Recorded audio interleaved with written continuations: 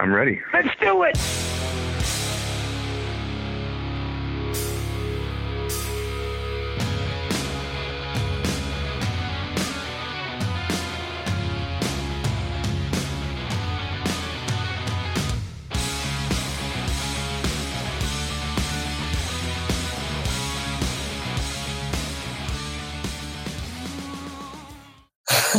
Welcome, everyone.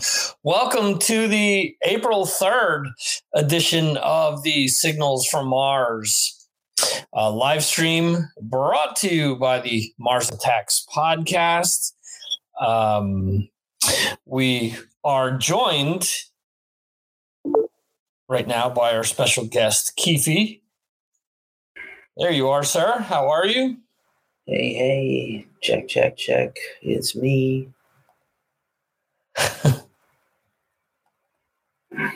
Just want to send a shout out there to everyone joining us in the chat at the moment. We have the diehards chiming in. We have Jeremy Weltman up there in the UK. Good evening. We are picking up signals loud and clear here in the UK. Awesome. Singles. I don't know if I had advanced copies of albums on my mind or strip bar. I don't know. Anyway, happy Easter weekend to everyone. Yes, Rob from the Rock and Roll podcast. Welcome, sir. And Jose up in Connecticut. Hello, sir. Hope you are doing well. Keefy, how are you, sir? Dude, how the hell are you? I am doing great. Similar to some of the other guests that I've had over these last few weeks. We've talked off and on, over the years. We've talked through social media or email and whatnot, but I don't think we've ever spoken, face to face, or we may not have actually even spoken like over the phone or anything. So this is a treat for me. It's a treat for me also. The echo is not too bad. I'm getting a little echo. Oh, you are? Okay. I'm hearing you really low. Oh, really? Okay, I lowered myself. Maybe. I have earphones on, so that may be it. But I'm good. Here we go. Okay. I feel like there was one phone call once when you were in America, like 10 years ago. Okay. But yeah, we've never had a chance to meet, which is crazy because I have been a fan of yours as long as I've been aware of you, and we worked together briefly. Yeah. At Metal Army America, rest in peace. Yeah. And pieces. Back in the old Century Media family days when you could actually make money doing music journalism. Not a lot of money, but something. If you were a workaholic going to grad school and you had nothing else going on in your life except music and school, you could make some money. Yeah. And man, I'm super proud of everything you do. I followed you every step of your career. I like you personally. It's rare that you can actually like somebody personally, respect them, love what they do, be objective about it. It's rare. I don't follow a lot of other people in the business closely because I don't want to taint my own work. But just as a matter of course, I support everything you do. Well, I definitely appreciate that. And there are a bunch of things that I do want to talk to you about while I have you on here, different things that I follow that you do that I think is really outside of the box. And, I think it's interesting that there are so many things that you leverage that I think a lot of people, and I'm thinking back to a recent interview I did with Witherfall. Like I talked to them and I said, well, why did you guys release like 5 singles before the album was released? Because historically when that happened, the rest of the album sucked. But their album, I think, is one of the strongest things, at least for my money, that's come out this year. And they told me, they said, we took into consideration what the current marketing trends are. And this is what pop bands are doing. These are what other people are doing. And this is why we're trying to apply it to what we do to try to be more successful. And I've seen you do that over the years with Ghost Cult. I follow you on TikTok, for example. And it's funny because so many people have shied away from TikTok right away. You bring that up and it's like, oh, no, that's for kids, or that's for this, or that's for that. And it's like, well, I don't know of any musician that especially today. Last week we had Joe Gostin on. He talked about how Rob Zombie got a #1 album through selling 12,000 copies of an album. I don't know that any musician should be turning any type of publicity down or money from any age group. I agree. I don't put a lot of stock into charts and awards because I feel like, especially in rock and metal, we don't need it. I'm not like hanging all my hopes on the Rock and Roll Hall of Fame ever. Right. When they get it right, cool. First of all, it's a private club. I have no problem. They have never been exclusively rock, even though they're called the Rock and Roll Hall of Fame. So I don't get my nose bent out of joint if Whitney Houston gets in or Biggie gets in. They have always honored all of music. They just call it the Rock and Roll Hall of Fame because that's Rolling Stone who founded it. Young Leonard founded it. It's their roots. And ultimately, all these things, at the end of the day, it's all music. It's their Hall of Fame. There is a heavy metal Hall of Fame if you really need a Hall of Fame and you need that self-congratulatory pat on the back. Most people who get in seems to be a big, cool thing. Obviously, NAMM has been canceled. These events have been canceled because of the crisis the last year. But, good for Rob Zombie. If 12,000 Units gets a #1 album and that 12,000 Units is parsed up between probably, I'm guessing, 2,000 to 3,000 pre-sale bundles, no ticket sales for a change. If he had ticket sales, it might be more because those albums are now getting bundled into ticket sales, which I have no problem with. A lot of artists have done it. Prince did it. Metallica does it. I have no problems with it. Sell that record any way you can and get it into as many hands and ears as possible. This is a new reality. And in terms of #1 on Billboard, it's still a very prestigious thing. And Rob Zombie has never been part of a #1 album. I think at the height of White Zombie, maybe he had a top 10 album once. And we're barely in the top 10 because we're talking about the 90s when physical albums still sold. And those guys were counting Columbia House, 1 penny albums, and, all kinds of backdoor punch-out albums and, things that were given away, pay-for-play, radio, promo copies, in the era before digital, the era before streaming and Napster. So anybody that is, able to leverage anything, I'm a fan of. And then, I thank you very much for your compliments as much as I love talking about Ghost Cult and Ghost Cult Nick and all the things we've been doing. And I have worked harder than ever at this stuff since the last year. And it's not to say that I have not been working my ass off in the 7 years prior. Ghost Cult is in existence 8.5 years. I've been part of it for 7.5 years, and I've been the owner for 8 straight. And it just fell into my lap. It wasn't intentional. I didn't actually want to own my own site. I didn't start my own site from scratch because I didn't want to own one, and then I ended up taking over this one. So these things happen. And then, of course, I can't talk about my music without music marketing because I'm a social media professional. So I feel like I have a leg up in terms of marketing of Ghost Cult, in terms of, I work with bands and labels on music marketing. I do a little bit of PR, not fully immersed in it, but I do kind of continuous DIY underground PR. I teach music marketing. We just wrapped up a seminar with myself, a bunch of publicists and music artists who are all really great at social media and marketing. And we did a 13-day challenge, like basically pay what you want, free or very little money, to teach how to launch a PR campaign. I think we're about to do a new one on social media soon, just straight up how to run your social media as a band.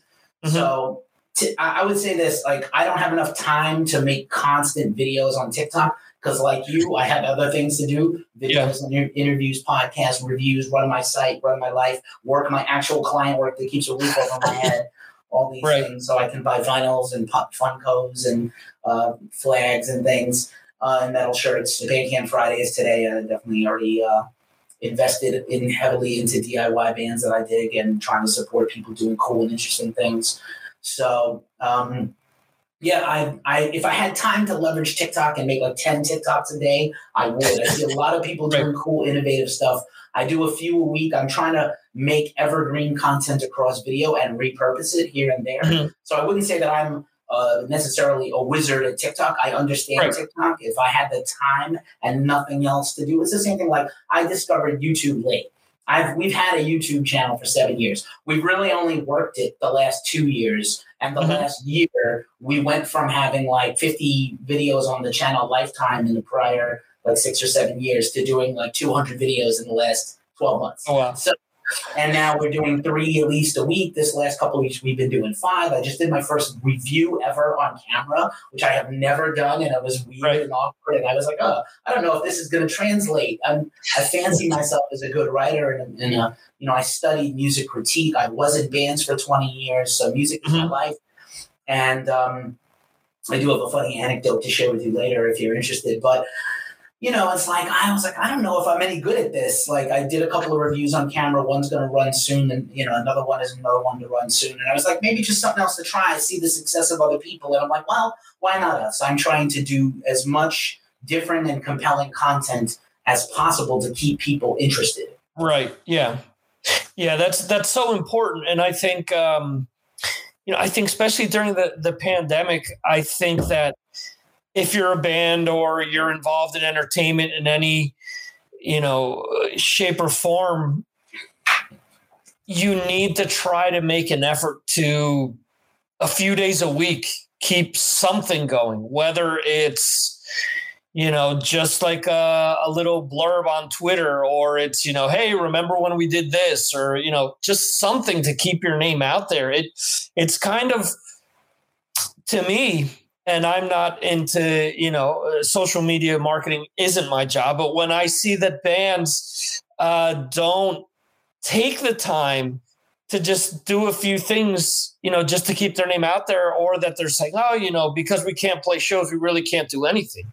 But no, that's not true, because at the end of the day, I realize that there's been a whole paradigm shift, and a lot of bands are depending on day jobs to kind of keep afloat. But you're still trying to sell that band to people. I don't know. It's just frustrating to me that I think that there have been a lot of bands that have just become ostriches and put their heads in the sand basically during this time, where they could have used their time better. I'm not saying they have to go out and write double albums, because obviously, creativity strikes when it strikes. But I think that there are other ways with the way technology works that you can engage your crowd without really having to do a whole heck of a lot outside of being consistent. Absolutely. And, first of all, I've been very in the forefront of my mind in every interview I do. I ask people, how are you doing? Because before I want to talk about your album concept and how you write a song and how did you collaborate with the artist? People have lost jobs. They've lost swaths of their whole income. People have lost loved ones. People are still going through shit. People had the virus and are still dealing with the after effects of having it. A lot of musicians for a long time made money, not from making records, not from selling records, from touring and selling merch. And if you couldn't hand that vinyl, that shirt, that patch, that koozie to someone at a club, you could not make back the money it cost you to produce these things. So anyone who hasn't put out anything in this time, it's not a mark on them. There's legitimately people have lost a lot. And if you feel listen, Anthrax, I'm waiting. I love Anthrax, one of my favorite bands ever. I'm waiting for them to put out a new record. The last one was in 2016. They're writing a new one now. And they basically said, Scott Ian said recently, if we can't tour, I don't know how we can release the album and make money. They already haven't even really done a headline show in America in years. They were opening for other bands. They were co-headlining. They haven't headlined their own tour. And they really have been doing, other than a few new songs, the greatest hits for over 15 years. Right. So that's what people want from them. I'm not going to besmirch that. Give the people what they want. You could say the same thing about a lot of bands. That Jamie Jost is famous for saying, "I don't sell music; I sell shirts and tickets to shows." And I make new music so I can go on tour. Smart, very smart take on that. I give him a lot of respect and credit for taking literally a hardcore band from a small town in Connecticut and turning it into a 26-year internationally known famous band. So props to them. And they put out a record at the very start of this thing. And there, I interviewed their drummer Matt, and he was like, "I don't know what it looks like for us when we'll come back. We do what we do. I assume we'll go right back to doing shows and festivals as soon as it's safe. But I don't know what it looks like for us to have a year where we don't tour. We've never had that. I've never been home." He's like, "I'm home. It's weird." So he also started doing inventive things on Matt Byrne. Check him out on YouTube. He does drum playthroughs, doing covers. When Eddie Van Halen died, he did a huge Van Halen medley in his basement. It was killer. Cool. It's killer to see him do something that's not Hatebreed, actually, that he knows how to play drums well beyond what he's known for. So, it's this is a challenge for all of us. And I'm going to say, just like it is for bands, it's the same thing for us, for content producers, for bloggers, for vloggers, for music website owners. For us, this is a labor of love. Most of us are not making any money doing this. We do this because we love the music. We want to promote the music. We want to share the music. It's a very small stream of income, even for the ones who do make money, for the websites and the magazines, or maybe there are websites out there because they were a magazine, that this huge cachet of clout and rep. Basically, they have a reputation. Kerrang! Whatever you think about Kerrang!, they've been around forever, and their website is huge because they had a magazine that was around forever. Metal Hammer. Even at the other level, our brethren, you want to say Metal Sucks, Injection, Metal Underground, Brave Words, the big ones, right? Loudwire, the big sites. They all have some kind of they have some kind of income stream. They have corporate backing. They can pay a staff. They can produce things like a team, like a magazine or a newspaper used to do. And a lot of people, now luckily Ghost Call, I have a staff of people that still volunteers. We're on a path to finally making money. I finally monetized my YouTube after years, but it's not a windfall. It's like $150 so far. So, and that's like, I just had a huge, my Alex Webster video interview is blowing up. It's like audio with a slideshow because he didn't want to do camera.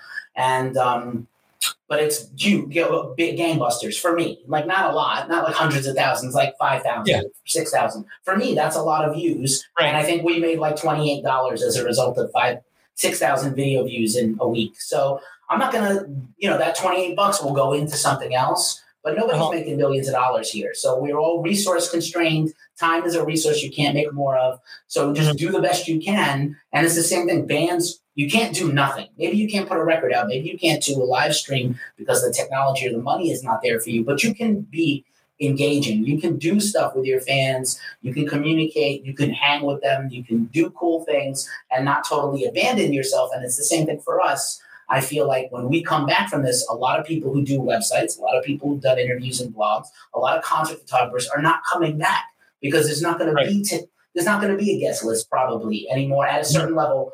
There's in an underground club in San Francisco or Brooklyn or Portland, Oregon or Boston, I probably could still get in free on a DIY band or a $20 spin Southern Lord label band. They'll put me on the list. I could probably walk in without a ticket and take photos and do interviews and do what I do. But the bigger level of bands, I remember very distinctly Overkill toured with Death Angel a couple of years ago when they both had brand new albums out. And in New York, we had like the added bonus of Life of Agony in the middle. So it was a tremendous bill. Oh, wow.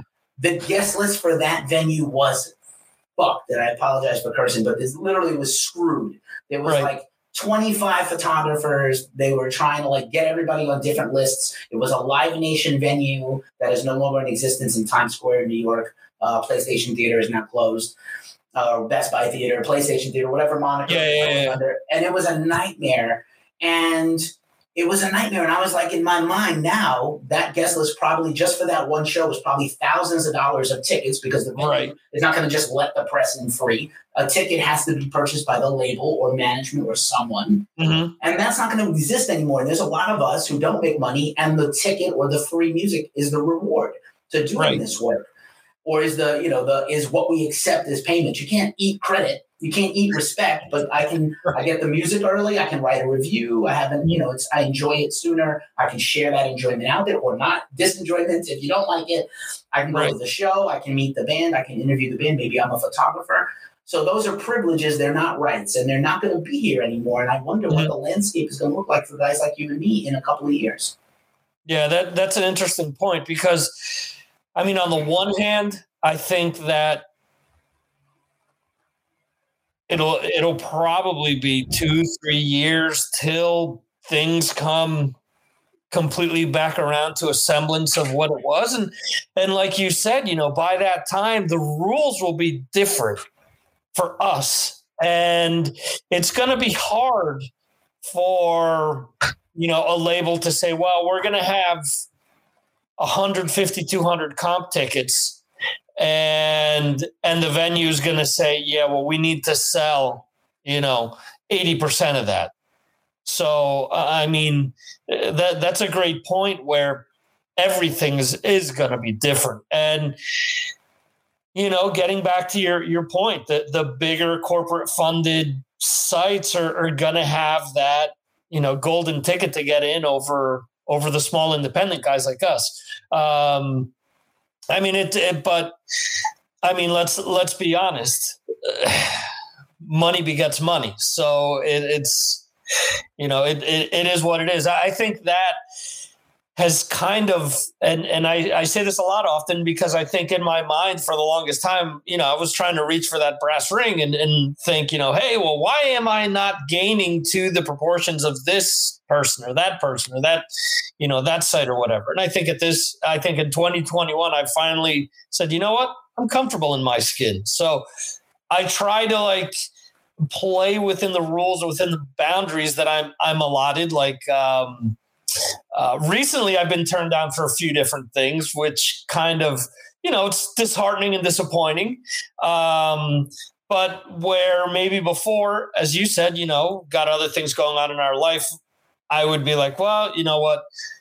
Screw it. Life is more important. I love podcasting, but it's on the side. I think my philosophy has changed a lot so that I can pivot and say, hey, you know what? If I'm not speaking to this person, I'll find someone else to have an interesting conversation with. And tonight, that was one of my things. I have a list in my mind of all these people that I want to catch up with and talk to. And really, I see this as a brotherhood, as, having respect for what you do. And if people don't know about you, don't know about Ghost Cult, and they follow me, I want to make sure that they do know about you. It's one of those things where if something speaks to you or something, or you respect that person, like we were talking about before, I think it would be foolish just to be let your ego get in the way. I think over the years we've seen that maybe some sites haven't been as friendly with others. I've sort of sidestepped from that. I know when I tried to do a news-based site, I was kind of met with resistance. And, when I had to hang it up, I was like, okay, well, just not for me. I'll just keep doing what I'm doing. Do you feel that things have changed over the years with, sites playing nice with each other? Yes and no. Interesting fact, Ghost Cult was just recently welcomed into the Blast Beat network of websites. So for those that don't know what Blast Beat is, some people do, some don't. It's a private, it's a private cabal of websites working together. Cabal makes it sound sinister, but it's not sinister. I know some people think it's sinister. It is co-owned by the heads of Metal Sucks and Metal Injection, who both happen to be super savvy marketers and experts in the music business, not just at music news. Right.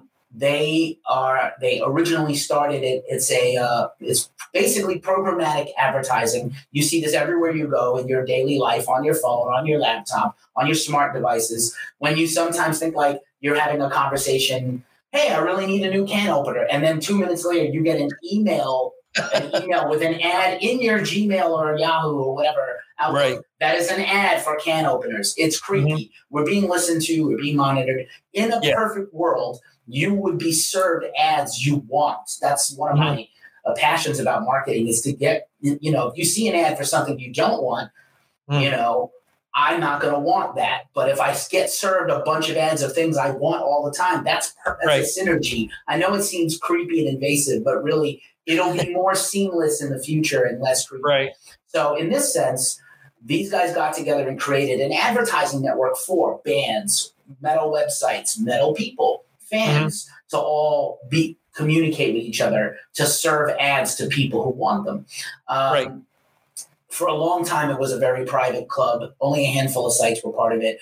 Off the top of my head, you have Metal Sucks, Metal Injection, Dear Gods, which is part of Metal Injection, Cult Nation, Metal Insider, the PRP. So some of the older, more established ones. They used to take interested people who wanted to be part of it. They've had other sites in the past. They actually reached out to me.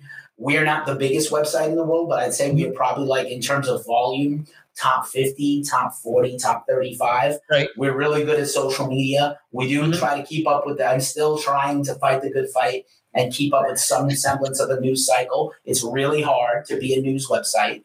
It's not easy. And all the advantages go to the biggest websites in the world because that's who everyone wants to partner with. So a lot of times you're chasing the news. Now, I grew up, unlike most music journalists, I have a journalism background. I almost have a bachelor's degree in journalism. Before I ever did anything else, I went to school to be a journalist, to be a broadcast journalist and a producer. And I didn't finish. I dropped out. My mother became ill and I had to take care of her. So I dropped out and I never went back. But I nearly graduated. And then when I went back to school, I went back to school for business. And then later I got a master's degree in digital marketing and advertising. So I try to take all those little things plus my passion for music, my history of the music game. I minored in musicology, so like I feel like I'm a little more well-rounded than most. But Ghost Cult, we found ourselves as part of Blast Beat, but it's still, even against some of those sites, we're still at the bottom of that pyramid. So I have tried. The landscape has changed. I have really tried to temper my own ego and my own sort of feelings. I get turned down all the time for some bands. I know I'm not going to get. I was once fortunate enough to interview Ozzy in a roundtable interview in a room of journalists from all over the world. I was one of the few people that asked a really good question of him. Somebody flew like 20 hours from New Zealand to ask him about dance music, if he likes Lady Gaga and Janet Jackson. And I was like, this is what you got on a plane and flew to New York to ask this question of a living legend. So, like, I'm thoughtful about what I do. And I recognize that I'm not going to get to probably interview Ozzy one-on-one ever in my life or my career unless he makes a lot of more albums and I'm around a lot longer. Hopefully I am. I do get turned down for things. It's interesting to see what gets picked up as news. I really work really hard on my band interviews, and I don't do a lot of clickbait stuff. I do very little innuendo, rumors, teasing. Yeah. I might get when I share a story on social media, that's when I might get a little creative with copy. But like the site itself, I like to say that we're music news and metal news without the BS because we don't do a lot of that stuff. In my video, we started a video news show every week, which we have one out today. And I'm a little more loosey-goosey and fun with it because it's YouTube, and now I have to rely on my personality. It's definitely not these looks. It has to be the personality. So I am funny, and I am, I have a theater background and a band music background. I was a singer in a band. So I was a front person. So I try to let that come through, and I'm entertaining. Funny enough, I just tried to share our video. We do like a snippet of our video as an Instagram TV post, and it just got blocked, I think, because I sang the chorus of 2 Minutes to Midnight. Oh, wow. On 2 Minutes to Late Night in a story of their recent cover of something, because I love those guys and I love when they do covers. And we got blocked. So I appealed. But like right now, because of, social distancing and social media companies really running on fumes in terms of actual humans, I don't know if it's going to just stay blocked. I probably need to sing less in these videos. Yeah, that's funny. I've been blocked twice, and there was nothing that I could think of that really, like there was no music played. It was one thing was an albums piece that I did on, one was Twisted Sister Stay Hungry. It was the YouTube version of that episode. And the other one was, I think, for the self-titled Kiss album. And someone must have said something, or maybe management didn't want, to have those albums spoken about or whatever, and they got blocked on YouTube. So it was just kind of strange. There's a whole war going on right now about IP and takedowns and copyrights. earlier this year and late last year, Congress held a bunch of sessions, believe it or not, under the former presidency. They held sessions about fair use, copyright. This is a major thing. Metallica was part of that big TwitchCon thing, and Twitch had to mute Metallica because Twitch, who was partnering with Metallica for that event, couldn't get the permission or was afraid to be blocked. So they proactively blocked themselves from the broadcast of Metallica participating in a thing. The system's broken. Yeah. There are major labels, and you mentioned Kiss is on the biggest record label in the world, Universal. Yep. You might know there are smaller labels. Besides having like every rap and pop star, they have Lava, they have Republic Records, which has Volbeat and Greta Van Fleet. So we're talking, and Kiss, and the biggest of the bigs, right? Yeah. They have literally an army of lawyers. All they do is search YouTube and take people down. Danzig has a guy on his personal team. His whole job is scouring social media and YouTube and lodging copyright strikes against people because he feels like every time someone does a cover it takes something away from him, a spin, a sale. It's one less thing. Now, at Danzig's level, on one hand, I understand it. If you didn't have bootleg tapes of the Misfits, would anyone know who the Misfits are today? No. If the Misfits didn't have like the most bootlegged, sold bootlegs, traded bootlegs in the 80s, they would have never came back in the 90s. I don't want to talk that much about Michael Graves right now, but because I used to love it, and I love American Psycho. If you didn't have that Misfits comeback, there would be no Misfits reunion the last few years that made Danzig millions of dollars. There's a great YouTuber. He's a record producer. His name is Rick Beato, and he's done a series of much more articulate than I could be on this topic, but he's done a whole series of things on this. So here's another thing. Like former senior staff at Ghost Cult would interview artists. They, I'm starting to let other people interview people again. It can't just be me all the time. It's boring to look at me and hear my voice. And also, I think, more voices is better. It's a better array for the fan. So we used to have some senior staff, and they would always intercut live music video, live footage of bands in their interview because it's cool, it's entertaining, it's a better video experience, and they're all copyright claimed now. They all have strikes on them, so I had to either re-edit them without that stuff in it, which was laborious, or I had to take them down or just accept that I can't monetize those videos. So it's actually like a credit to us that we have worked so hard at making new content to get monetized because there were some strikes against us to begin with. And again, if Instagram blocks me for singing 2 minutes to midnight with my Trooper flag right behind me, fuck them. I don't give a fuck. It's a video. I probably get 100 views on that IGTV. I'm posting 2-3 IGs a day. I'm posting like 10, 20 something a week. I'm keeping my YouTube clean as much as humanly possible with a couple of swears.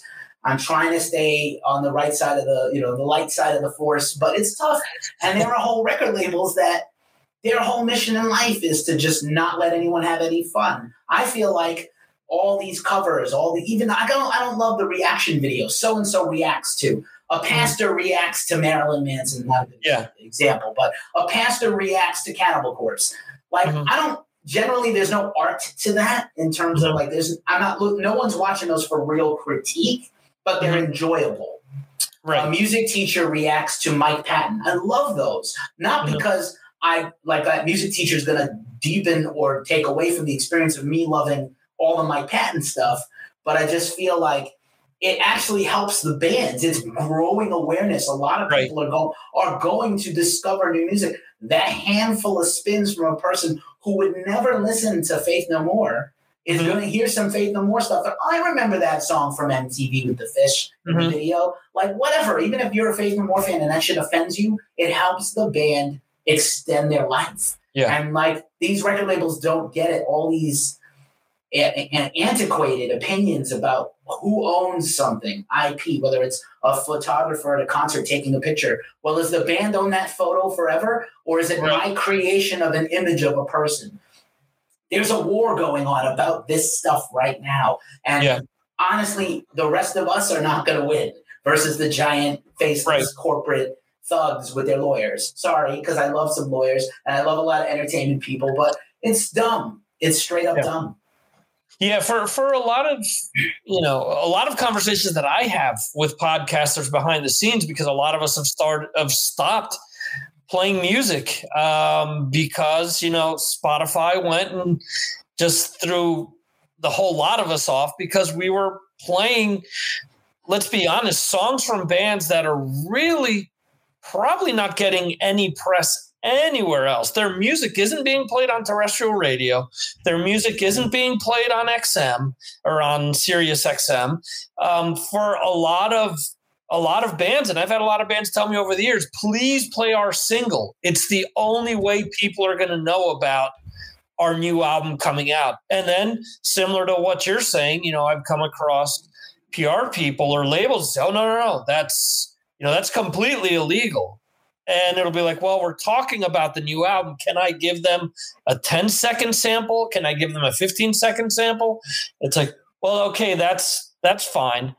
It's like, well, you're selling a medium where you need to listen to something to buy it. If I can't include that, how's it going to facilitate that people, as you're saying, a music teacher talks about Patton. So people that normally wouldn't know Mike Patton or wouldn't know Faith No More are being turned on to that. This is a similar case scenario. How many people have we talked to over the years that have said, oh man, I love that band back in the 90s. And it's like, well, they've put out 15 albums since, they didn't drop off. You kind of stopped listening. So for a lot of bands, podcasts have become a lifeline. And now with this kind of, it's definitely, I think, scared a lot of people off in the sense that they think that labels may start coming after shows or, different people for money. But I would think, I don't know. I don't think it's in their best interest in the end, because I think you're going to dry up a good section of, new catalog coming out, and even a lot of, quote unquote heritage bands that, let's be honest, a 12 and a 13-year-old isn't playing the latest, or isn't playing Volume 4 from Black Sabbath. It's more likely that they're playing Baby Metal or Poppy, or even Lamb of God, than it is them going back and checking out something from the 70s. So, I mean, I think there has to be a point in the not too distant future where cooler heads have to prevail at some point. But I don't know if that's going to be like a point of no return where there's going to be nothing left for the industry. And let's be honest, I see, right, my kids are into a lot of the bands that I listen to, and they went like apeshit when they saw AC/DC was on Fortnite. For them, video games are the new rock stars. It's a completely different medium that isn't attacking people for playing, for having these YouTube videos where they're showing people play games or tips or secrets or things like that, where it's the opposite. You talked about reviews. There's been a definite change in how reviews are handled from when I worked with you at Metal Army America, where things were kind of free and kind of wide open. And I honestly stopped doing reviews outside of like 2 or 3 lines when I do my new releases, because, it sucks when you write your own opinion and then you're told by someone at a label or a PR person, we need you to change that review so it's positive. Yeah. It's not, it's horseshit. I've had my own issues. I can regale you with a few stories. I do want to piggyback on the podcasting. First of all, I love podcasting. Over 10 years ago, when I was getting my master's at Boston University, my professor, who ended up becoming my mentor and my boss in the professional world a little bit, at the time she was a teacher and I was her student. She was like, I don't think podcasts are going to last. They're not monetizable. And I got up in the class and I talked about Kevin Smith, who just started his Smodcast. It was the baby steps. And I was like, he has sponsors. He's on every podcast platform. At the time, it was 3. Now it's whatever 30. But he was on all 3, and I was like, he's opening the door to the future. This is going to happen. I agree with you about reviews. I think they are still necessary. They're not as respected by the labels because they don't want you to review something badly. I am flattered when a publicist reaches out and says, were you going to review this? A review from Ghost Cult, we would like one, whether it's good or bad. Some of them understand you're not going to like everything. There's a band a deathcore band that just dropped a new release. One of their members is a prominent music journalist and one of the nicest, best people in the business. Our guy butchered their fucking album. Butchered it. And I was like, I'm going to run this. The publicist is one of the biggest publicity companies in the world. They're not on a big label, but they are on Blood Blast. I'm probably giving away who this is already by all these clues. But it's not a bad record. My writer felt that it was so in the pocket of the genre, so cliched. They just like, here's the kitchen sink of everything in this genre. And he didn't like it. He was like, I'd be happier if you didn't do that. So he gave it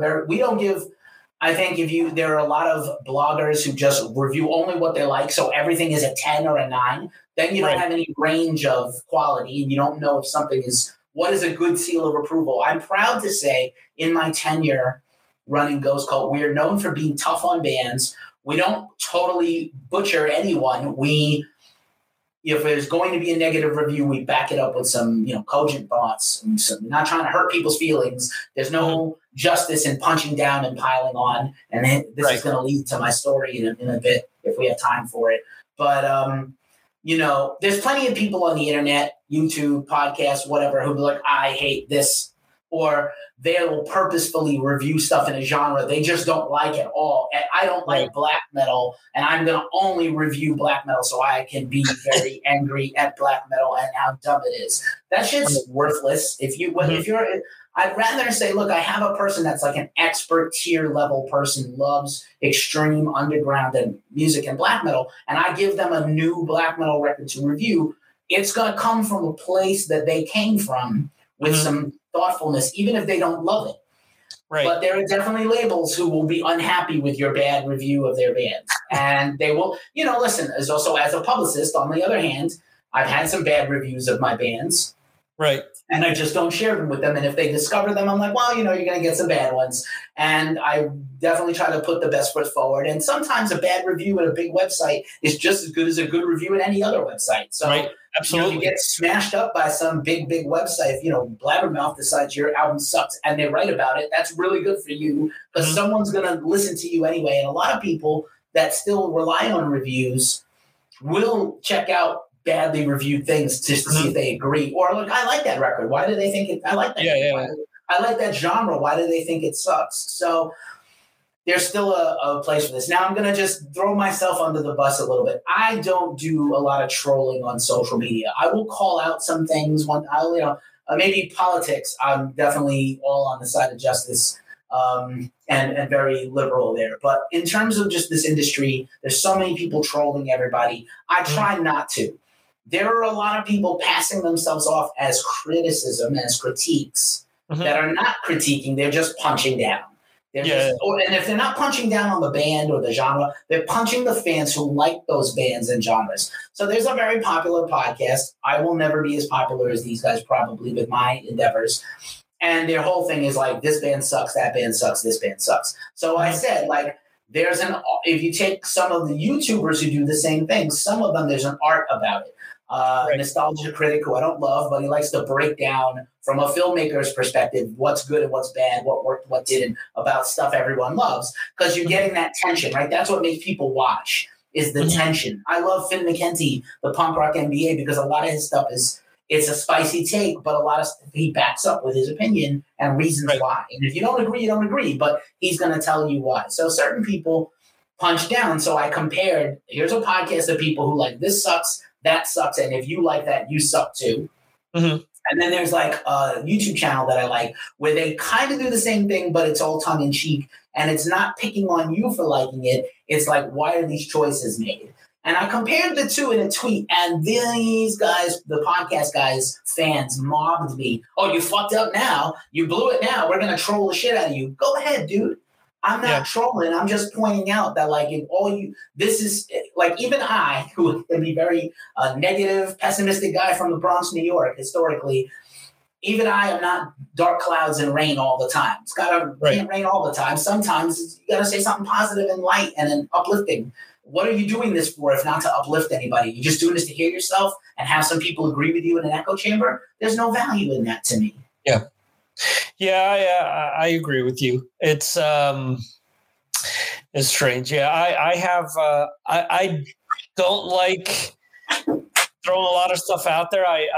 I'll throw videos out there for people to check out. But for example, last week, I couldn't help it, with through my Patreon. I end up posting like anywhere between 4 to 6 new videos per day. And there's a band out of the UK. They're called the Dust Coda, who I happen to think that their album was okay. They're on Earache. They're like a throwback, just a rock band. And I couldn't help it. There's a song off of their new album that the opening riff, the first 2 notes are the same notes to Rat's Lack of Communication. And my whole thing, and there, I guess the guy that started Earache first liked my tweet, and then he posted a link to the Rat song and said, so apparently this song the riff is a copy off of this Rat song. I don't hear it, or something like that. And I was like, look, it probably wasn't a conscious thing, but my whole point was the press release was the band is a combination between Led Zeppelin and Bad Company. And I was like, whenever you have stuff like that, to me, automatically it's all right, bullshit, first of all. And then second of all, it's like a lot of people have gotten this whole thing where they're hung up on what the 80s were, what their friends have said, what the 80s were. So instead of coming out and playing up on their musicianship or anything like that, it's automatically, no, we don't want anything to do with that. I brought up a point that with Mark Morton's solo album that he released, which I absolutely love, there's 2 songs that flat out sound like they could have come out in the 80s. There's one song that I've always said is the best Dokken song that Dokken never wrote. And I saw the reviews when the album came out. This is a blues rock throwback to 70s type. And I'm like, no, he sounds like George Lynch on this track. I mean, why are rock and metal sites so afraid to say, well, it sounds like his influence was, again, George Lynch, was a Warren DeMartini, was someone out of an era where, sure, image was king for a lot of these things, but it doesn't diminish the fact that, no one all of a sudden says, well, Randy Rhoads sucked because he wore Cavariccis. It's kind of foolish that all these years later, you've got these timeless pieces of music and people are still hung up on whether someone wore spandex or eyeliner. It doesn't make sense to me. Yeah, there's a lot of poor opinions. For Rat rules, they're one of the greatest bands ever. I would sometimes put Rat ahead of Motley Crue a lot.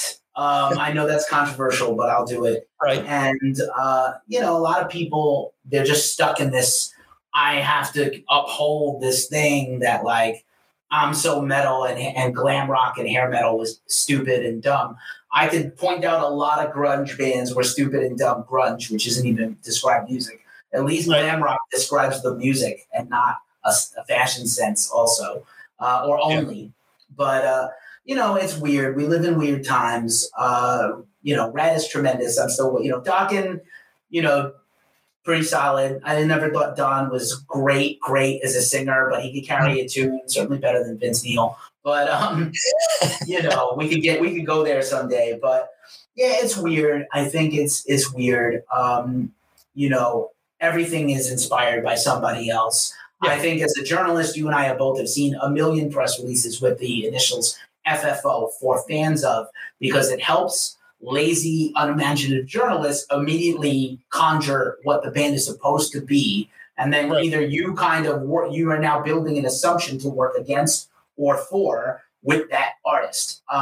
It's kind of interesting, by the way, that Earache has rebounded completely as a label that is now signing and putting out new bands. I'm happy about it, but I'm also shocked. I never thought they were going to do anything except the nostalgia train. And Earache is almost getting to the level with some of their bands where they're going to compete with the Century Media and Metal Blade and Nuclear Blast and Napalm again for the first time in decades. So props to them for kind of super cool. And if that was Digby, that's hilarious. Yes. I know Al Dawson is also very prominent at the label. He's big on Instagram and will harsh people if he doesn't like their opinions. And that's how it is, man. It's like, you know what? They have a legacy name. They got a handful of really great up-and-coming and current new bands. I do hear stuff all the time. It's like, did they copy that riff? Like, you start playing, like, name that other tune in your head. Like, what is that? Every thrash album I've heard, every Neo Pizza thrash band, new crossover thrash band I have heard in the last 10 years has blatantly ripped off Dave Mustaine or Gary Holt endlessly. Right. And they were, even those guys were inspired by other people before they created original work. So, how often do you hear something truly groundbreaking and original? Right. That's why at Ghost Cult, like, we still give grades and we don't give out a lot of high ones. Most of albums, really, most stuff, I get 1,000 emails a day. 500 are from labels and bands and try to pitch me, and 500 are marketing and stuff. Corporate marketing and other things, social media. A lot of the stuff is bad, just not good. Not everything is a 10 of 10. How many 10 of 10 albums have you heard in the last couple of years? If you said more than a few, I would be suspect. If you had here's the thing. So let's talk about it in another way. This kind of owes back to something else you said a few minutes ago. So, like, if you didn't play certain bands on your podcast or I didn't highlight certain bands on my site anywhere, even in a one-line mention, even in a new music post, a roundup, if we didn't give some light to these bands, not that we're the only ones and no one else would, but you're right, they're not on satellite radio, certainly not on terrestrial radio, but even in the underground, like Gimme Metal, which I love those guys, and they had the Ricky Rackman Headbangers Ball last week. It's replaying tomorrow. Like, even them, their charts and their bands and their labels are still from the same 40 labels that everybody knows. And even the more underground labels like Tank Crimes and, like I said, Southern Lord, $20 Spin, these are small labels. Even if they have, now you can have major label distribution with a tiny label if they think you can sell the records and move the units. But some of these bands will never get heard. Now, conversely, let's take a label like Frontiers SRL out of Italy. Right? Milan, Italy. Fantastic record. Wide variety of artists, but mostly like symphonic rock and symphonic metal and heavy metal, or Golden Robot Records, which has like a LA and Australia thing. And they're doing like Cleopatra, a hand in the past, some older veteran artists and new bands. And sort of that mix of rock and heavy metal. James Durbin's recent solo record was amazing. Amazing. He wrote all the riffs. It sounds like Dio and Maiden and Priest on purpose. There's a blatant Maiden ripoff. Like, the first riff of the album sounds exactly like a Maiden song. Sounds exactly like a Piece of Mind track. He's magical. And he's on Frontiers, who he was on with Quiet Riot. And that record's pretty good too. And it just didn't work out for him to stay in that band. But like, a lot of people are going to miss that Durbin record because it's on Frontiers. He's not getting played anywhere. If I get another show at Gimme Metal, I'm definitely going to put on a track from it because I did one show for them and I put my playlist together well before I got the promo. Now it's out. I could probably get a song on there. But, like, it's wild to me that, like, a guy who's been on American Idol and went into every TV, a certain pop culture television event like American Idol just 10 years ago, his record is largely unknown. And Mark Morton's solo record, he's like the rhythm guitarist in Lamb of God. A lot of regular metalheads know that he put out at least an album and an EP in the last couple of years. Yeah, I agree. That's why a lot of people, I was listening to Jerry Cantrell's Boggy Depot earlier this week. And when people talk about, the whole why did they bring the Alice in Chains name back? Well, it's obvious. He put out 2 great solo albums that no one knows about. Let's be honest. So, why wouldn't he use a brand name that he built up? It isn't as if he was, a 5th generation member of the band or whatever. No, he was one of the guys that started the band. He owns the name to boot. So it always kills me when you see people online, well, they should call it something else, or they should stop doing music because Lane is no longer around. Well, what should they do? Dedicate their lives to painting houses now because some guy in Iowa, doesn't want them to use the Alice in Chains name? It doesn't make sense. I'm glad you brought up Alice in Chains. First of all, one of my top 5 bands ever. William has done an immaculate job since coming into the band. He has not tried to replace Lane. On the older material, he does have sounds a bit like Lane. He's got his own voice. He's writing his own songs. He's a genius. If you don't know that, he put out an incredible solo acoustic album last year called One Alone on his own record label. I can't recommend this enough if you love like Alice in Chains Unplugged. If you like anything in that realm, he did a whole album, just him and a guitar, and it's brilliant. Jerry, I love those records. I'm going to keep you from getting a copyright strike by resisting trying to sing Anger Rising right now or Angel Eyes or any of those songs. I love Degradation Trip. I love Boggy Depot, Cut You In. It was a big track from that. I saw him open for Metallica. So look, the guy, like in the 70s, the Eagles broke up and Don Henley, Glenn Frey, Joe Walsh all went back to their solo stuff and had huge million-selling hit records in the 80s.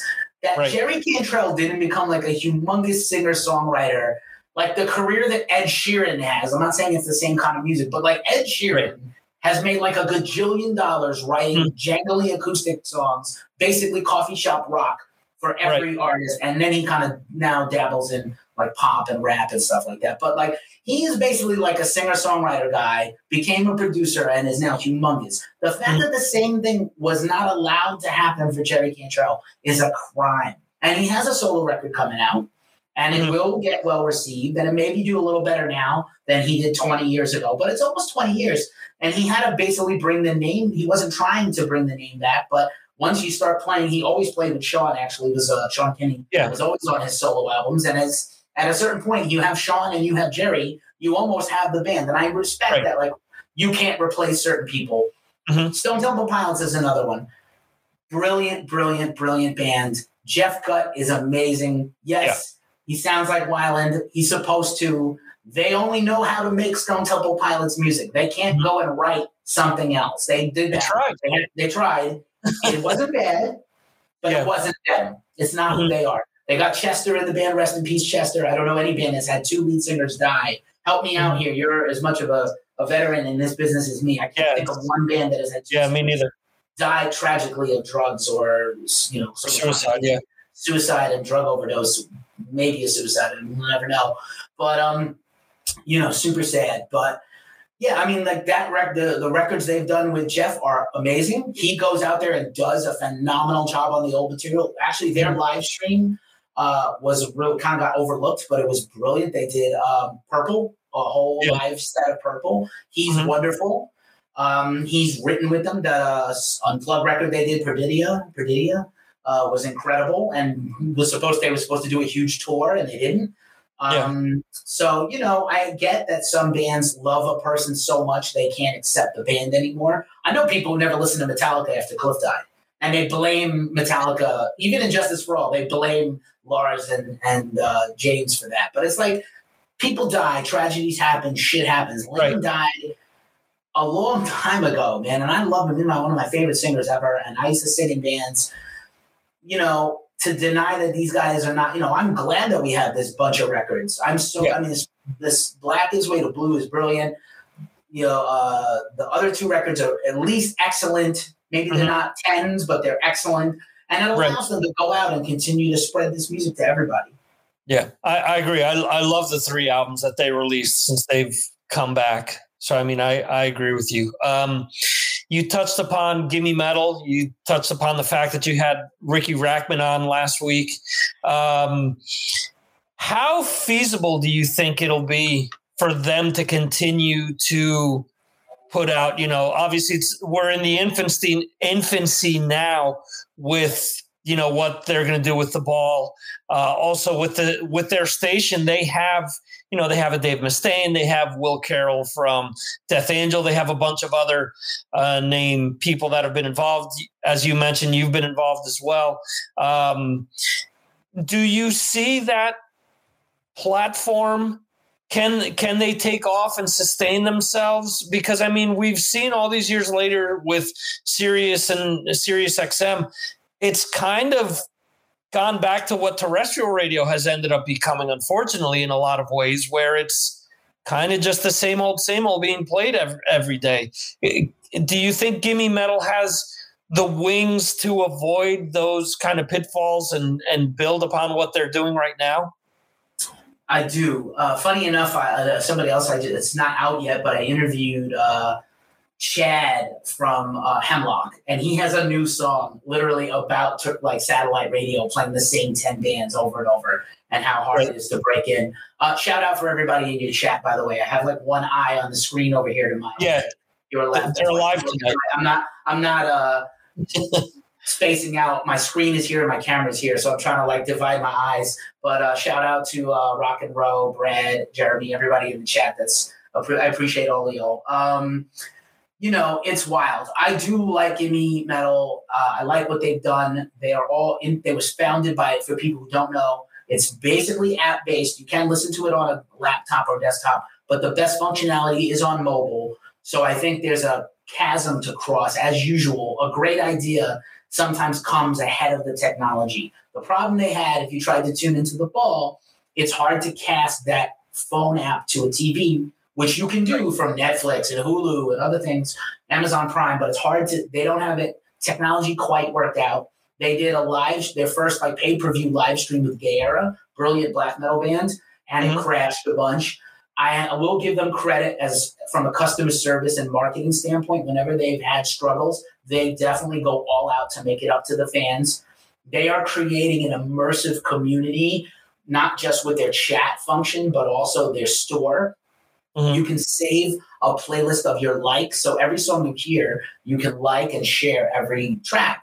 And you can make a Spotify list. Here's the evil Spotify again, but you can mirror that list to Spotify. So you can go then take that cultured list over with you to Spotify and help those fans get those plays on Spotify. So they have I think I've done quite a bit of research into these guys. I think they have about 150 plus thousand regular listeners. So that's proof that this underground music is still thriving. There is an audience for it. They did the ball. I thought what I saw I loved. I love Ricky. His heart is in the right place. He did it for free. I don't even know that they had the tip jar out for him. I hope people tipped him or found a way to pay it forward for him. He did this thing. He's dying to do this. He volunteered to do it for free. It was, I was like, well, if Knotfest sponsored this thing, isn't there some Knotfest money? But I'm looking at the videos they played, just they spent the entire budget probably just getting Metallica. Even Metallica's not going to donate their video to be played for free. There has to be some kind of payment for them to get the spin. So it's not cheap to make these shows. It is costly. Some labels, underground, if you had a band, you'd be like, dude, I couldn't wait for them to play my video. But, these labels do need somebody's got to get paid somewhere for the rights to play it. I do believe it could last. I do believe it could thrive. I would love to see Ricky come on, even if it was twice a month, regularly host the ball. He literally could do it from his house, as you saw. He has 3, production areas in his house where he does vlogging and videos and TV shows and all his stuff. He's anxious to do it. I think there's enough interest. They need to get the platform advanced a little more so it's a better user experience, so people aren't so angry. Especially I'm a subscriber, so even if they never worked with me, I think originally I was introduced to them by a mutual friend. They were interested in having me host a show, maybe even semi-regularly. Then the pandemic happened, and they started opening up all this thing, which they were going to do anyway, have bands come in and host. They were already doing it on a small scale. Then the pandemic happened. Then they opened it up to basically everybody.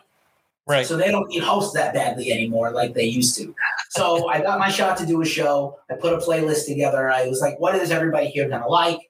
So I did mostly sort of more recent things and some cool bands that I thought maybe they weren't playing enough, and a couple of throwback things that I threw in there, and some underground bands I know they didn't know about. And that was like my thing. If I get another shot at a show, I might make it a little more old school and a little more well-rounded into things that I'm into. But I tried to cater to the listeners. It's like, I think this is stuff we cover in Ghost Cult, but also like, what do they want to hear? And as a DJ and a radio background person, I also was like, oh, like it's like putting a set together for a DJ show. So I do love them. I want them to win. I want them to succeed. I think Dave Mustaine was an original founding investor, as well as Jess Pimentel from Alekeen's Gun and from Orange is the New Black and TV and stuff. So, and Brujeria. So, like, I'm a big fan of them, and I love some of their hosts. I really enjoy listening to, like, Dean Rispler and Brian Posehn's Grandpa's Metal Stash, or whatever it is. He is a humongous, and I love, it's like one of my bucket list interviews is to interview Brian. He's a huge metalhead. Yeah, last year we also got word that the Hit Parader name was coming back with some pretty heavy hitters behind it. Pinfield talks like this and loves everybody. It's Matt Pinfield, and I love everything, and nothing has ever sucked. I love him so much. I love that dude. But every time I think of Hit Parader and I think of Matt Pinfield, I hear his gargle with glass, gravelly voice. That I think could also be potentially really huge for us. And actually, if I'm not mistaken, this Andy Black series that's going to Amazon now is theirs, Paradise City. So that's a huge dent, with that right there. Whether you like Black Veil Brides or you like what he does with his solo stuff or not, just having anything that's remotely within the loud rock genre, as people call it now, I think is something to be commended. I think that we're in for a few interesting years here to see where it all shakes out. Whether it's what we've talked about with podcasting, whether it's with a Gimme Metal or a Hit Parader. I do think that there are a lot of people like us that love hard rock and metal music.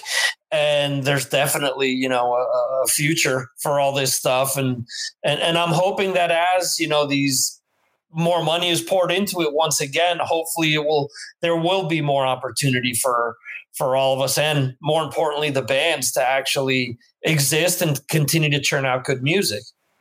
Right on. I love that you mentioned Andy Black. He kind of reminds me of a young Sebastian Bach. He's criminally good looking, like almost makes me angry how good looking a dude he is. Here's a fun story. I went to an Andy Black solo show at the Gramercy Theater in New York. I was definitely in my metal vest with my beer, hanging out, rapping to moms and MILFs and moms and cougars who were there with their teenage daughters. I was definitely too old to be in the room. I don't love all their music, but I like him personally. We've hung out, spent some time with him. His graphic novel, Ghost of Ohio, if you like graphic novels and ghost stories, is brilliantly written. It's a little bit autobiographical, but it's also a ghost story. There's an album by that title. I don't love everything. Black Veil Brides is basically Motley Crue for today with a little, a little better singing and a little less panache. And so we need you, if you love Necrot and you love The Absence and you love, Black Label Society, you need a band like Black Veil Brides. You need an Andy Black type of person to get other people on the journey to where they find you. So I always say it's like, the person that likes Black Veil Brides today will also see Motionless in White. That person will see Motionless in White and then pick up a Danzig record. That Danzig fan will find themselves at a festival that Disturbed is headlining at. They'll like Disturbed for whatever reason and go on and find better and more extreme bands than Disturbed. Yeah. So it's like metal and rock is like AA. We'll take you in any condition at any time. We are not going to turn our nose up at you. Like jazz guys, and I love jazz, but like we're not going to turn our nose up at you and be like, nah, not you. We're not, or hip hop guys. We're not going to let you guys in. Mm-hmm. We're not supposed to be gatekeepers. Yes, if you're very elitist and you love, I only like death metal and fuck everything else. Cool, bro. Fine. But like, that's not how we have to be. Right. And we need to circle the wagons. We're not dead. We're not going away in the sense that it's not commercial anymore, in the sense that it's not on Main Street anymore. You know, they like our image, but they don't want to rep our bands. They will wear the Guns N' Roses shirt, but I don't care that they can, you know, I hate people with like the name 3 songs thing. That girl who was the TikTok guitar player. And they're like, you can't even name 3 Metallica songs. And then she went on like, she just destroyed them on her deep knowledge of the band. And she's not that old. So clearly she did her homework. We have to stop being like that. We need supporters. And even, you know, if somebody out there like, listen, I like a lot of punk rock, and maybe I don't like everything today, but those bands of today look up to the bands I used to like too. Right. So, you know, we can't afford to be this elitist and naive and negative. I agree. Like what you like, love who you love. And if this is not for me, this is not for me. That's fine. But don't tell them they don't deserve a seat at the table. That's just nuts. Yeah, I agree with you 100%. That always drives me nuts. Again, going back to, you know, being someone who grew up during the 80s and there was so much different stuff going on. And people say, well, if you like this, you can't like Anthrax if you like Kiss. You can't like, well, why not? If I like Kiss and Iron Maiden and Anthrax, you know, what it's all, as long as the music is good, what does the subgenre or whatever that someone is putting on it, you know, whatever label someone is putting on it, why does that matter? And like you said, you know, if a kid gets turned on to, they, for whatever reason, hear a song on the radio, or they go to a festival with someone and they went because one band kind of interested them, you know, and that means that they go off on a tangent. Circling back to my kids, my youngest son, the first, I think, like gateway song was Thunderstruck by AC/DC. Next thing I knew, I had AIR by Anthrax all of a sudden had like 628 plays on an iPod. What the hell happened? But, you know, that's what it is. He started listening to things that, you know, were available to him. And he started like just focusing on different bands or different songs that he liked. And he would just play them over and over again. So if whatever gateway keeps you within this music, or at least turns you on to this music.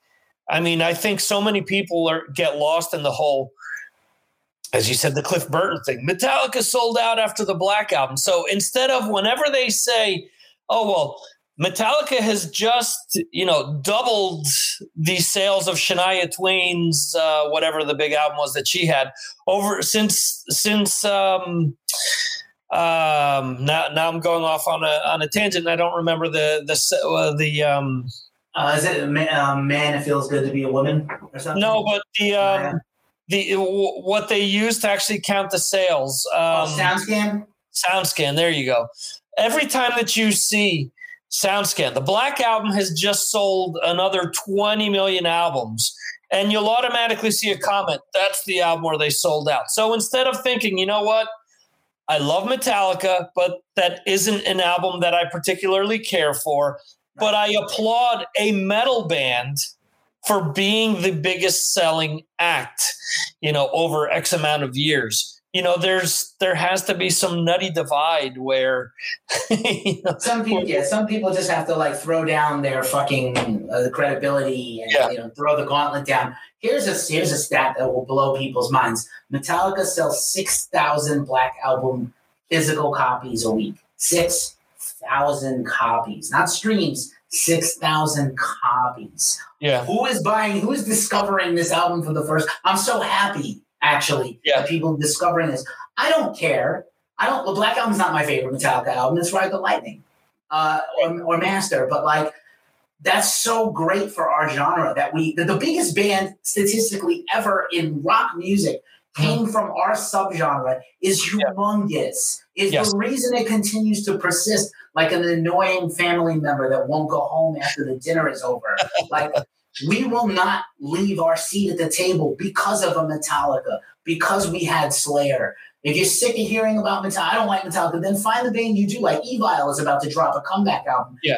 It's awesome. I'm so stoked for them. Gamma Bomb is one of my favorite records this year.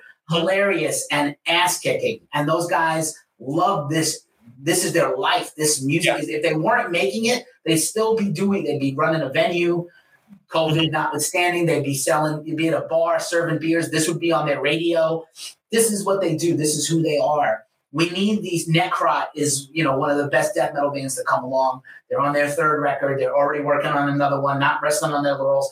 They had a Billboard Top 40 rock record as a death metal, non-melodic death metal record. There's nothing catchy about them other than that they're cool and they make heavy, brutal music, and their album artwork is like mind-blowing. But like they're not In Flames. They're not going to do it In Flames and suddenly have like sequencers and dancing up and down in Will Smith jiggy outfits. Like they're not going to be getting jiggy with it on a rooftop like In Flames will, or Soilwork, because they're so melodic and catchy. They're going to cross over into like rock. They're not going to do that. They're a death metal band, and they have a hit record. Maybe they're never going to do that again, or maybe they will. But it's like, these things are wonderful for our scene. This is amazing. Yeah. Necrot is out on 10 Crimes Records. I always have to give those guys a shout out. Fantastic underground label. So, yeah, man, it's just like, there's room for everybody at the table. Like what you like, love what you love, don't like who you don't like. That's fine. I'm not saying you got to love everything is whatsoever's, I know people that hate symphonic metal. I was a classical music student. I sang opera in high school, and I have an affinity for that stuff. Is it my absolute favorite stuff ever? As I get older and older, I tend to like doom metal and droney things and avant-garde weird stuff.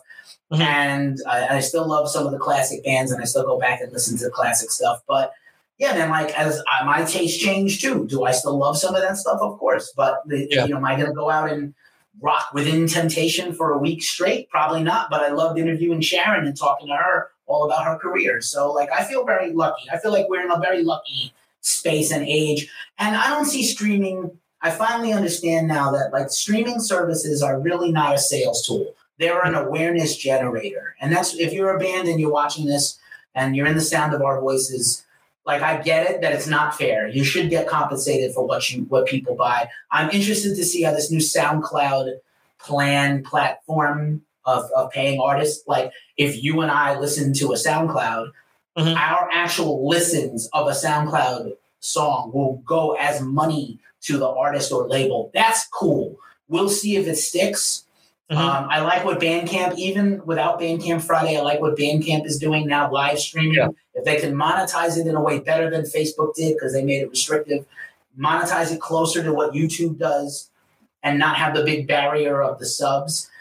It could take people years to get, like a decade to get 1,000 subs. I think they need to lower that barrier to entry on YouTube, but I feel like it's a really golden time. And if you could use Spotify to get your band known, but make the sales and the connection and grow the community other places like a Bandcamp or SoundCloud in the future. Right. I think that's the key to a DIY band being able to have a career in this.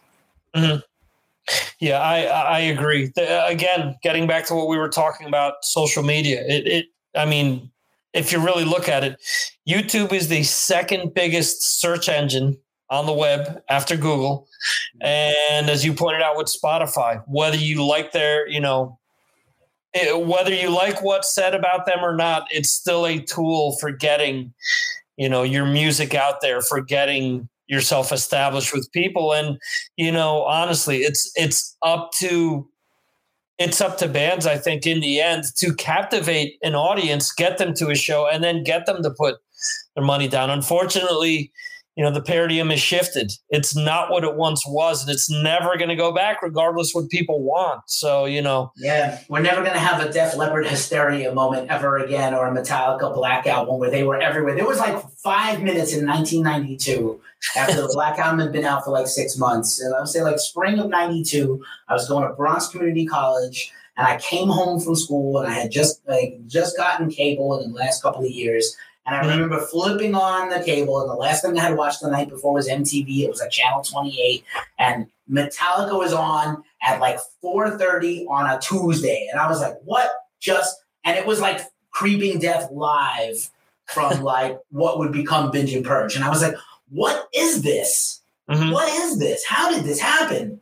How did this band that was like my secret little paradise for the whole 80s? I got into Metallica in like 85. My first day purchase of a Metallica record was Master of Puppets. Probably not first day, but first couple of weeks. Mm-hmm. And ever since then, I've been on, except for Lulu, I've been on the train. And I should have been like, Lulu is literally made for someone like me. I love Lou Reed. It's horrible. I can't get those hours of my life back I wrote the review for Metal Army. I can never get that time of my life back. It's definitely lost time. But yeah, man, it's like, it's wild to me. We do live in a weird and interesting age where technology, especially this social media, it could be a tremendous help to you. It could be a tremendous hurt to you. And I'm going to say what I said on another recent show. I said that most labels and bands think that they're good at social media and they suck at it. Labels are bad at it. Just making a post is the bare minimum. That's not how you use social media. That's the bare minimum use. If I need to get in a room and I turn the doorknob to open the door, that's the bare minimum thing I can do entering that room. Okay? If I reheat dinner from last night to make dinner for my family, that's the bare minimum, not making a new meal from scratch. So and people need to understand that social media is complex. Engaging with the audience and building and creating and keeping an audience is complex and takes time. And most labels and especially publicists are terrible at this. So a lot of bands just think, well, I got signed to a metal label. I'm on Nuclear Blast, and they have marketers and videographers and a social media expert on their staff. I'm a guy that made. I don't have to do anything. Wrong. You have so much to do. And this is what I live for. This is why I do what I do. I have a free Facebook group, by the way, that anybody can join called the Music Marketing Mixer. Please answer the questions to get in. We don't spam. Check out my band. A couple of days a week, we have some promotion times, but mostly it's asking and answering questions and trying to help uplift people, because that's my self-interest is if everybody is following the best practices, it makes everybody better. So that's what we try to do. That's what I do with I have a new music marketing podcast I'm launching. I teach and train. That's kind of what I do, plus Ghost Cultists. And I try to use my platform at Ghost Cult even to tell the other journos, like, listen, you don't have to listen to me, but this is kind of the way to do this. And you probably won't listen to me because I'm just me, but like you kind of should do what you're doing. You should do this instead, because you can help more people that way instead of being like, I don't, whatever dickweed shit everybody else is doing. Sorry, not sorry. Yeah, no, I agree with you. It's what I said initially. I think you've done a great job at leveraging the tools that are out there. And, a lot of people, let's be honest, you look back at a Peter Frampton, a Billy Joel, a Joe Walsh, people who all similar to what you're saying, different time period, but I'll let my guy take care of it. I got a guy at the label that does that for me, or I got this. And then you read all these years later, well, I'm broke. I didn't have this. I didn't do this. Well, yeah, you've signed on to do this, but that doesn't mean that the work ends there. You still have to look out for number one. If you don't look out for yourself, no one else is gonna. So facts. I think about Billy Joel a lot. I think about Prince. Mm-hmm. Even if you have an underground grindcore band, please have a will and have somebody have an agreement about what's going to happen to your music after you're gone, because you will not. If you're not in control of it, someone else will. I love Billy Joel. He grew up a huge Billy Joel fan in New York, and I think about Liberty DeVito. If you watch the movie Sideman, about all these different people who've performed as the backup guys, and Liberty DeVito, who has songwriting credits with Billy Joel, expected the Billy Joel bandwagon to go forever for him. Yep. I'm just going to play drums for Billy Joel for the rest of my life. And Billy Joel woke up one day and was like, nah, I don't want to make new music. And I don't need, I want a whole new band to tour with. You're fired, you're fired, you're fired. And then Liberty DeVito found out he didn't even really he had songwriting credits, but he didn't have royalty credits. So, he settled with Billy Joel after trying to sue him unsuccessfully for many years. And I'm not trying to paint Billy Joel in a bad light because somebody else made up that deal. I'm not a lawyer. Billy Joel's probably doesn't know anything about law. He had definitely got robbed and cheated his whole early career. If you want to read an interesting story about his career, and he was broke the whole 70s, even when he had humongous hits on the radio. He saw none of the money. A lot of these 70s rock guys were swindled. There was a big banking scandal in the 70s, and the bands were so broke, they were like not living in England. They would like go, that's why Judas Priest made all those records in Spain. That's why Pink Floyd made records on a boat or in France, because they couldn't go home because they owed the taxman in. Yep. Okay. So like Elton John too was broke at one point. Broke. Can you imagine? He's like the richest musician ever now. And he was dead broke in like 1980. Mm-hmm. You can't even fathom. Elton John had like 20 top 10 hits by 1980.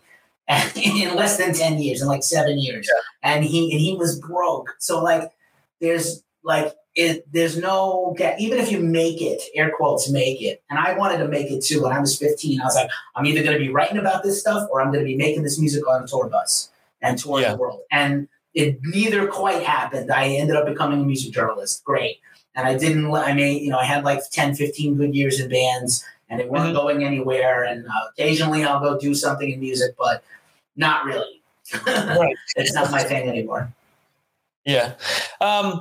So we're going to wrap things up here. I want people to know where they can go to follow you. Obviously, ghostcultmag.com.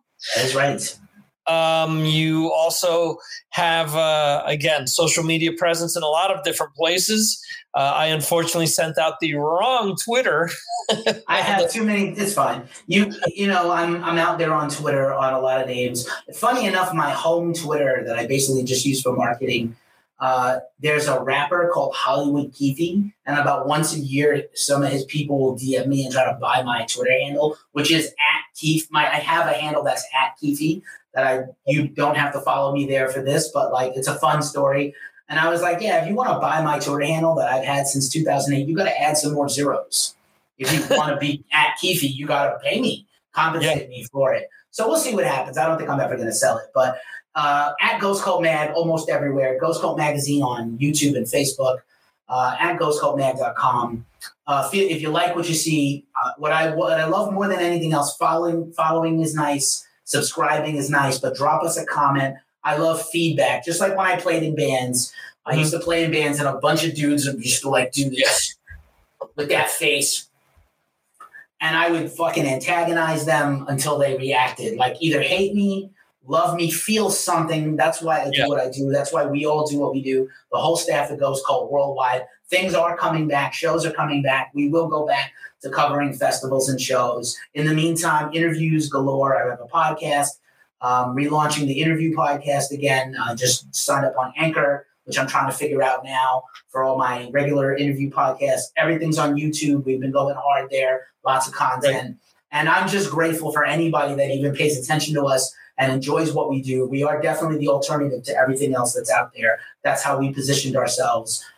Thanks for listening to my long-winded stuff. I'm going to have you back on my podcast. We haven't talked in a long time. This has been a treat for me, but I'm going to have you come on my show soon, and we're going to do a similar thing and unpack your history for everybody and get them to follow you into your things. And I'm really appreciative that you have been the same dude this entire arc of the time that I know you. You've always been the same, had the same ideals, cared about the same things, upheld and uplifted the same bands and ideals. And I love that about you, dude. And I just feel fortunate to have you, to call you a peer and a brother in this business with a lot of snakes and cutthroats out there. I feel like if there were more people like you, we would be a lot better off. Well, I appreciate that. And, like I said before, I feel that same respect and admiration for you. And, I've had people tell me these last few weeks, you got to get so-and-so, or you got to bring this. And I said, look, I'm comfortable. Like I said before, I'm comfortable in my skin. I want to have good conversations with people. Would I love to have James Hetfield on my show? Of course. But I think to me, it's just as meaningful and interesting talking to you or some of the other guests that I've had since I started live streaming again. And, it's similar to what you said. For me, it's all about just sharing the loves, getting people to know, getting people to know other shows of people that are doing the same kind of stuff. I have other podcasters in here that are following and that have been commenting. Brad Dahl runs an internet site called Yarg Metal. or Rob Rowe from the Rock and Roll Show. We've had guys from the Classic Metal Show that have been chiming in during the show as well. I'm all for spreading the brotherhood and supporting one another. So I appreciate you coming on, and I'd be more than happy to return the favor anytime that you want me to come on and chat on your show. So absolutely, man. It's been an honest pleasure, and shout out to everybody again in the chat, and follow me. I will follow you all back, especially those in the league. The extraordinary league of gentlemen, reviewers, writers, scribes, editors, managers. I'm not very competitive. Like I said, I'm trying to quell my own ego. Like, I got turned down for things. Blabbermouth ran someone else's interview and not mine. I'm really trying to cut that negativity out and just do what I do in my own little bubble. And I do support other people doing what we do, because if we stop doing this, like I said, who's going to talk about some of these bands? Nobody, if we don't. Nobody, without a doubt. So I thank you, sir. We will obviously be in touch, and hopefully, I'll return the favor, and hopefully we'll have you back in the future. I would love to come back. Thanks so much, brother. Awesome. Thank you, sir. Peace. See you. All right, guys. That was the longest live stream that I've done. With all you guys. I haven't been able to follow in the chat like Keefy mentioned. There's just too much going on. I appreciate him coming on. I have a ton of respect for what he does, trying to do my thing in web design, a lot of the social media stuff. To me, I see a lot of the stuff that he does, and it's really a learning experience for me. And really, it's a lot of stuff that I want to try to do to leverage with, the podcasting as well. So I appreciate that he's taken the time and really come on here and chatted, and he has a wealth of information. And it's just fun talking to other people that love the kind of music that we love. And again, being able to spread the love with Ghost Cult is by far, it's my pleasure. So that is that, guys. Again, I want to thank all you guys for being in the chat. Brad, Rob, Jeremy, Jose was in here before. The Metal Dentist, Gabriel, was here. Someone from CMS was in here. I don't know if it was Chris or if it was maybe even Matt, because he had mentioned something via Twitter, I believe, which was New York related, which I think it would make me think it would be him with those comments. If I missed anyone, I apologize again. The chat was flying by. Thanks for everyone that's watching this. Thanks for everyone that contributed and chatted. And thanks to anyone who was watching the replay of this up on YouTube so it is Chris. Hail and kill, sir. Anyway, I do want to I do want to say again, thanks to anyone that is watching this live or in a replay, whether that's YouTube or the podcast format. I appreciate it greatly. Any of the faithful over on Patreon. I mentioned some of you guys already, Brad, Jeremy, Gabriel as well. Thank you guys for your support there as well. And as usual, we will be back next week, 6 p.m. Eastern, 3 p.m. Pacific. For those of you guys in the UK, it is 11 p.m. And for those that are in continental Europe, like myself, it is midnight.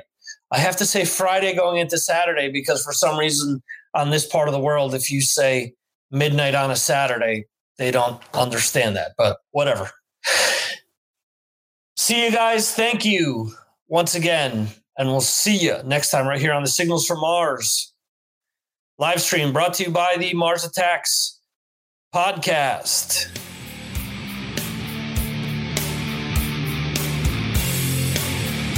Thank you for listening to the Mars Attacks podcast. This concludes our show.